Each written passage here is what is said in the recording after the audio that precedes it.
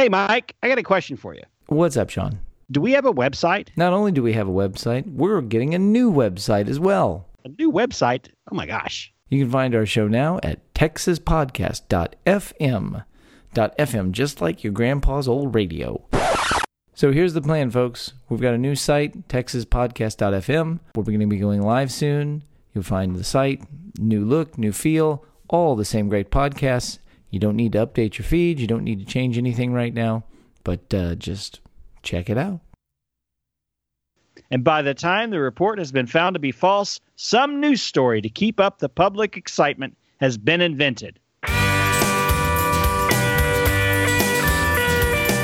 Howdy, you're listening to Come and Take It, a talk show about Texas by Texans, where three friends born and raised in the Lone Star State share our views on the history, culture, and just what it means to be Texan. I'm Mike Zolkowski. I'm Sean McIver. And I'm Scott Elfstrom. In the summer of 1860, drought, political strife, and paranoia led to a wave of violence and political uprising that stoked the fires of secession in Texas. Today, we're talking about the Texas Troubles of 1860.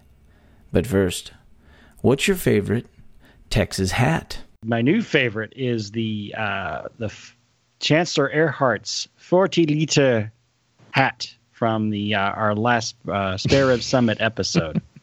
And I love the idea of a 40-liter Stetson hat, yeah? Well, you know what? I want to give a shout-out to Art Horridge. And he was the guy who wore the tin oil worker helmet and was known as the roughneck at all of the Houston Oilers games. And I think that's a very awesome Texan hat. Was it the roughneck? I can't remember. Was it the hat that had the full, the full round? Yeah, that's an oil worker's helmet. Yeah, that's a field hat. Well, there's two types of oil worker's helmet. There's the one that has the full brim, and then there's the one that has the front brim. The front brim one is for the guy who's carrying the clipboard. Okay. So it's the worker hat, yeah. At AT&T, we call that the safari hat. Okay. Yeah, it's your safari hat, Sean, but it's in silver. Yes. All right. Well, my grandfather had the clipboard hat, so I will always have a special place in my heart for the style of Stetson hat that LBJ wore back in his heyday. Personally, my personal hats, my favorite is always going to be the orange Astros hat. Whether it was the free giveaways when I was a kid at the Astrodome or the one I just bought a couple years ago. Something about that style. Astros ball cap. Who'd have ever guessed that about you, Scott? I know, I'm predictable. Heading into 1860, secession talk was rampant both in the U.S. and across Texas. Several groups, including the Knights of the Golden Circle, were conspiring to wrest power from the Unionists in Texas and see secession through. To combat these forces, brilliant Sam Houston tried a number of tactics, including beating the drum of military action against Texas' old foe, Mexico. Houston stated, quote, Texas is most interested in the proposed protectorate of the 2,000 miles of the border between the United States and Mexico, for 1,000 miles are on the Texan line. Mexico is powerless and faithless. I alone of 261 members of the Senate and House of Representatives who were present in December 1823 when the Monroe Doctrine was announced, remain here to sustain it. But despite everything he did, that summer events would unfold that would set the state of Texas on an irreversible course. The summer of 1860 was an unnaturally hot and dry season, leading to a drought in Texas. North Texas was hit especially hard. On July 8th, as temperatures soared to well over 100 degrees, a number of fires occurred, destroying the downtown area of the then small town of Dallas, half of the town square of Denton, and a store in nearby Pilot Point. The citizens of Denton believed the extreme temperatures, the drought, and the new phosphorus-based prairie matches, known colloquially as lucifers, because they had a tendency to ignite on their own, were to blame. Unfortunately, in Dallas, a more treacherous explanation was being extrapolated. Previously, in 1859, the people of Dallas had whipped and driven out of town two white Methodist preachers who were preaching abolition. And this was the talk of the town, creating even more fear and distrust of the Northerner and the abolitionist. Emma Baird, the daughter of a local politician, recalled the day after the fire in Dallas, quote, small groups of men with inflamed minds swearing vengeance on the perpetrators of the crimes gathered on the street corners, in the streets, and in the courthouse. On July 15th, Charles R. Pryor, editor for the Dallas Herald, wrote an inflammatory letter sent to other papers in the state. Pryor was a, quote, proper Southerner and sought to whip the people of Texas into a frenzy. Here is the letter he sent to the Bonham newspaper. Dear Sir, I write in haste that you may prepare your people for the most alarming state of affairs that has ever occurred in Texas. On the 8th of July, the town of Dallas was fired and the whole business portion entirely consumed. Every store in town was destroyed. The next day, the dwelling house of J.J. Eakins was burned. After that, the residence of E.P. Nicholson was fired, but discovered in time to arrest the flames. On Thursday, the premises of Creel Miller, with a large amount of oats, grain, etc., were totally consumed. This led to the arrest of some Negroes and white men. A most diabolical plan was then discovered to devastate this entire portion of northern Texas, extending over to the Red River counties. White men, friends of the abolition preachers, Blount and McKinney, who were expelled from the country last year, are the instigators of the plot. The whole plan is systematically conceived and the most ingeniously contrived.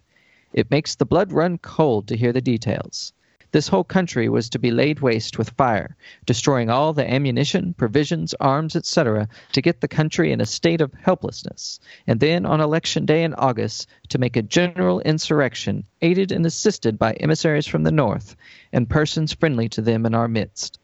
Their sphere of operations is districted and sub-districted, giving to each division a close supervision by one energetic white man who controls the Negroes as his subordinates. A regular invasion and a real war. You and all Bonham are in as much gander as we are. Be on your guard and make these facts known by issuing extras to be sent in every direction. All business has ceased and the country is terribly excited. In haste, yours truly, Charles R. Pryor. So this letter, the substance of which there is no other primary source evidence, went, as we would say today, viral. And just to repeat that, there wasn't any evidence of what this was. Buildings burned down in a drought. And didn't they actually said that's what happened, right? Yep, that's exactly it. So it's 20 miles away. Everybody knew that it was the drought. But prior sensational allegations were published in newspapers across the state, spreading unsubstantiated rumors of slaves and abolitionists planning to also commit mass murder, poisoning, and rapes. Furthermore, more and more articles and warnings were being published like this, and here's an excerpt from The Messenger, another Texas newspaper, July 27, 1860. Quote, "We suggest that in every town, village, and neighborhood, in all the surrounding counties, patrols of prudent, reliable citizens be at once appointed and a rigorous search instituted of the persons and cabins of the Negroes for concealed weapons, poisons, etc. We warn the people against overexcitement." That's nice of them to warn that. Regularly constituted law enforcement agencies stepped aside, of course they would, to allow these vigilantes to do their work. Although no hard evidence, again, we want to repeat, although no hard evidence has ever been found to prove the guilt of a single alleged arsonist, black or white, abolitionist or otherwise, many unfortunates of both classes were hanged for their alleged crimes and otherwise persecuted.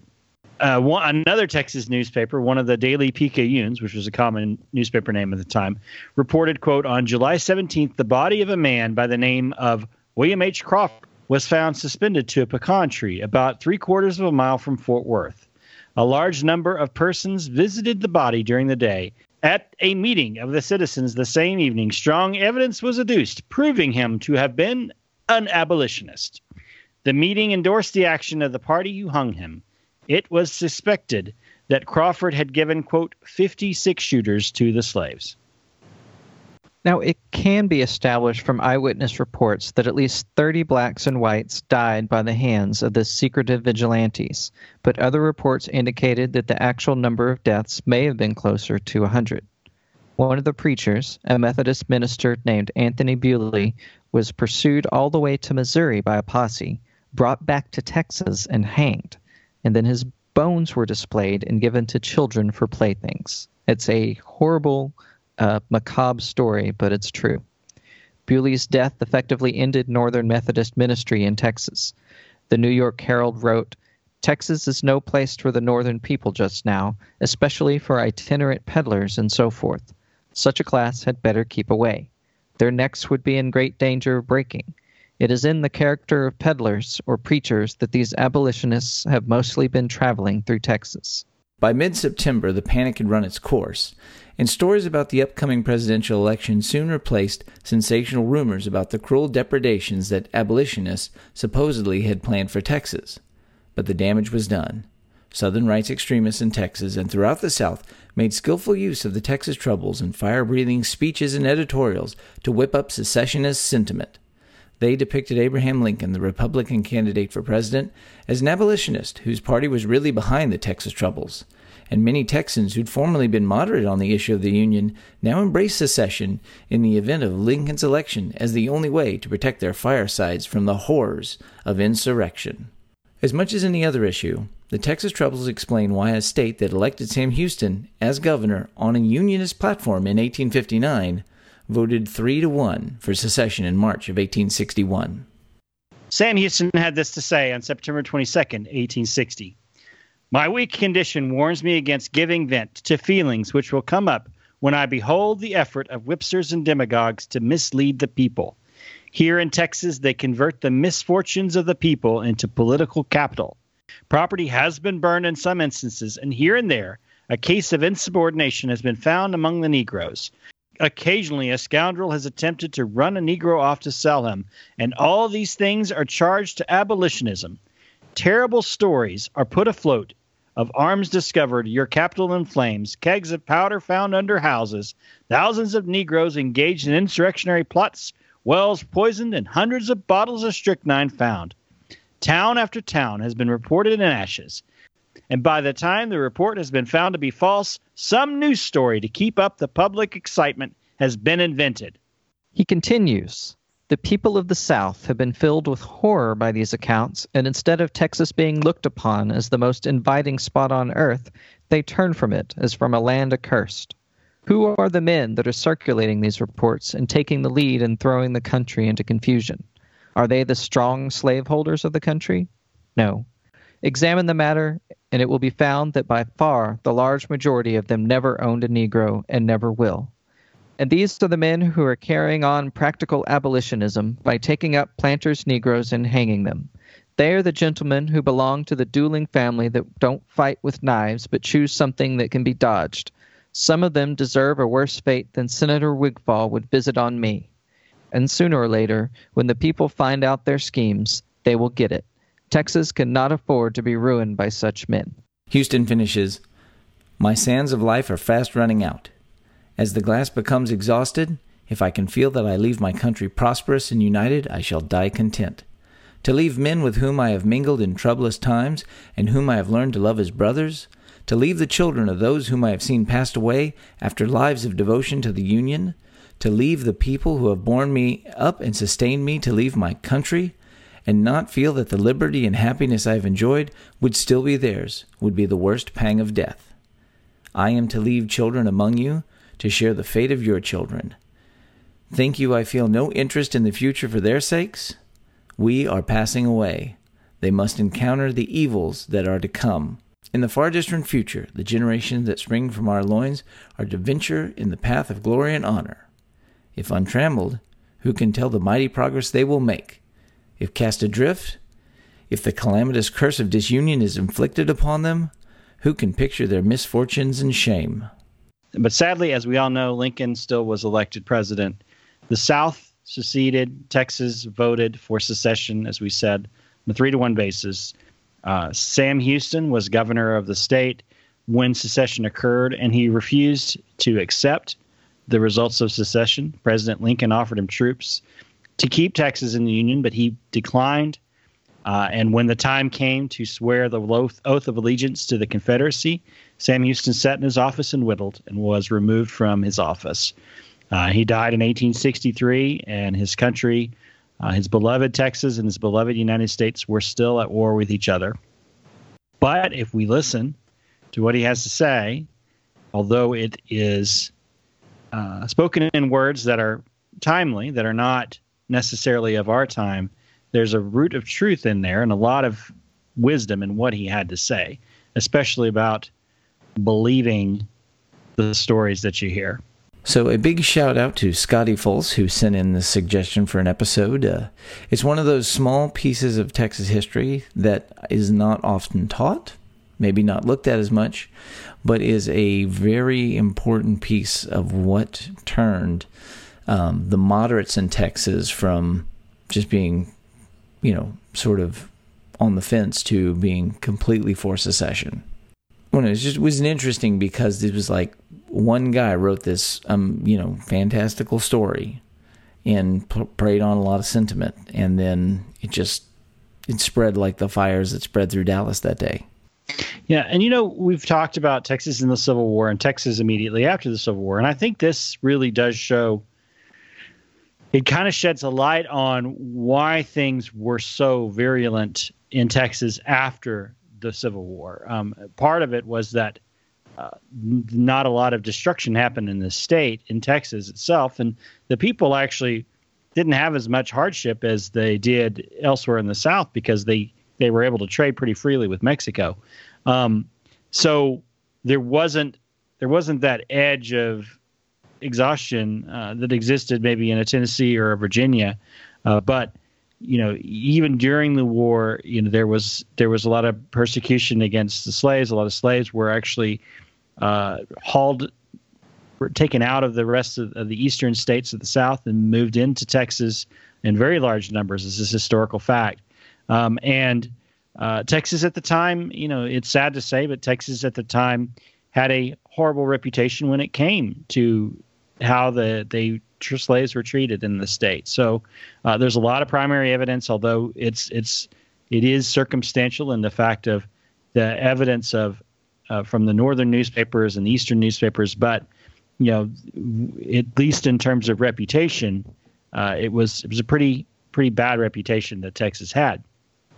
I think it's also important that we think about this as an example of a story out of control, right? As you said, Mike, one guy wrote the story, and the people took advantage of a sentiment that was going on in one part of the state, and it quickly caught fire throughout the rest of the state. So this is an example of people need to check out their stories, and in 1860, it's difficult to check out your stories, and in 2017, it's a lot easier to check out stories. Yeah. So, we don't like to get too political, but we want people to have accurate history. And I think the last thing I want to say on this is that we talked about in that political myths of Texas and in Texas in the Civil War, we clearly talked about that the primary sources, it should not be a controversial statement. The primary sources say that the Civil War, when you get down to the root of it, is about slavery.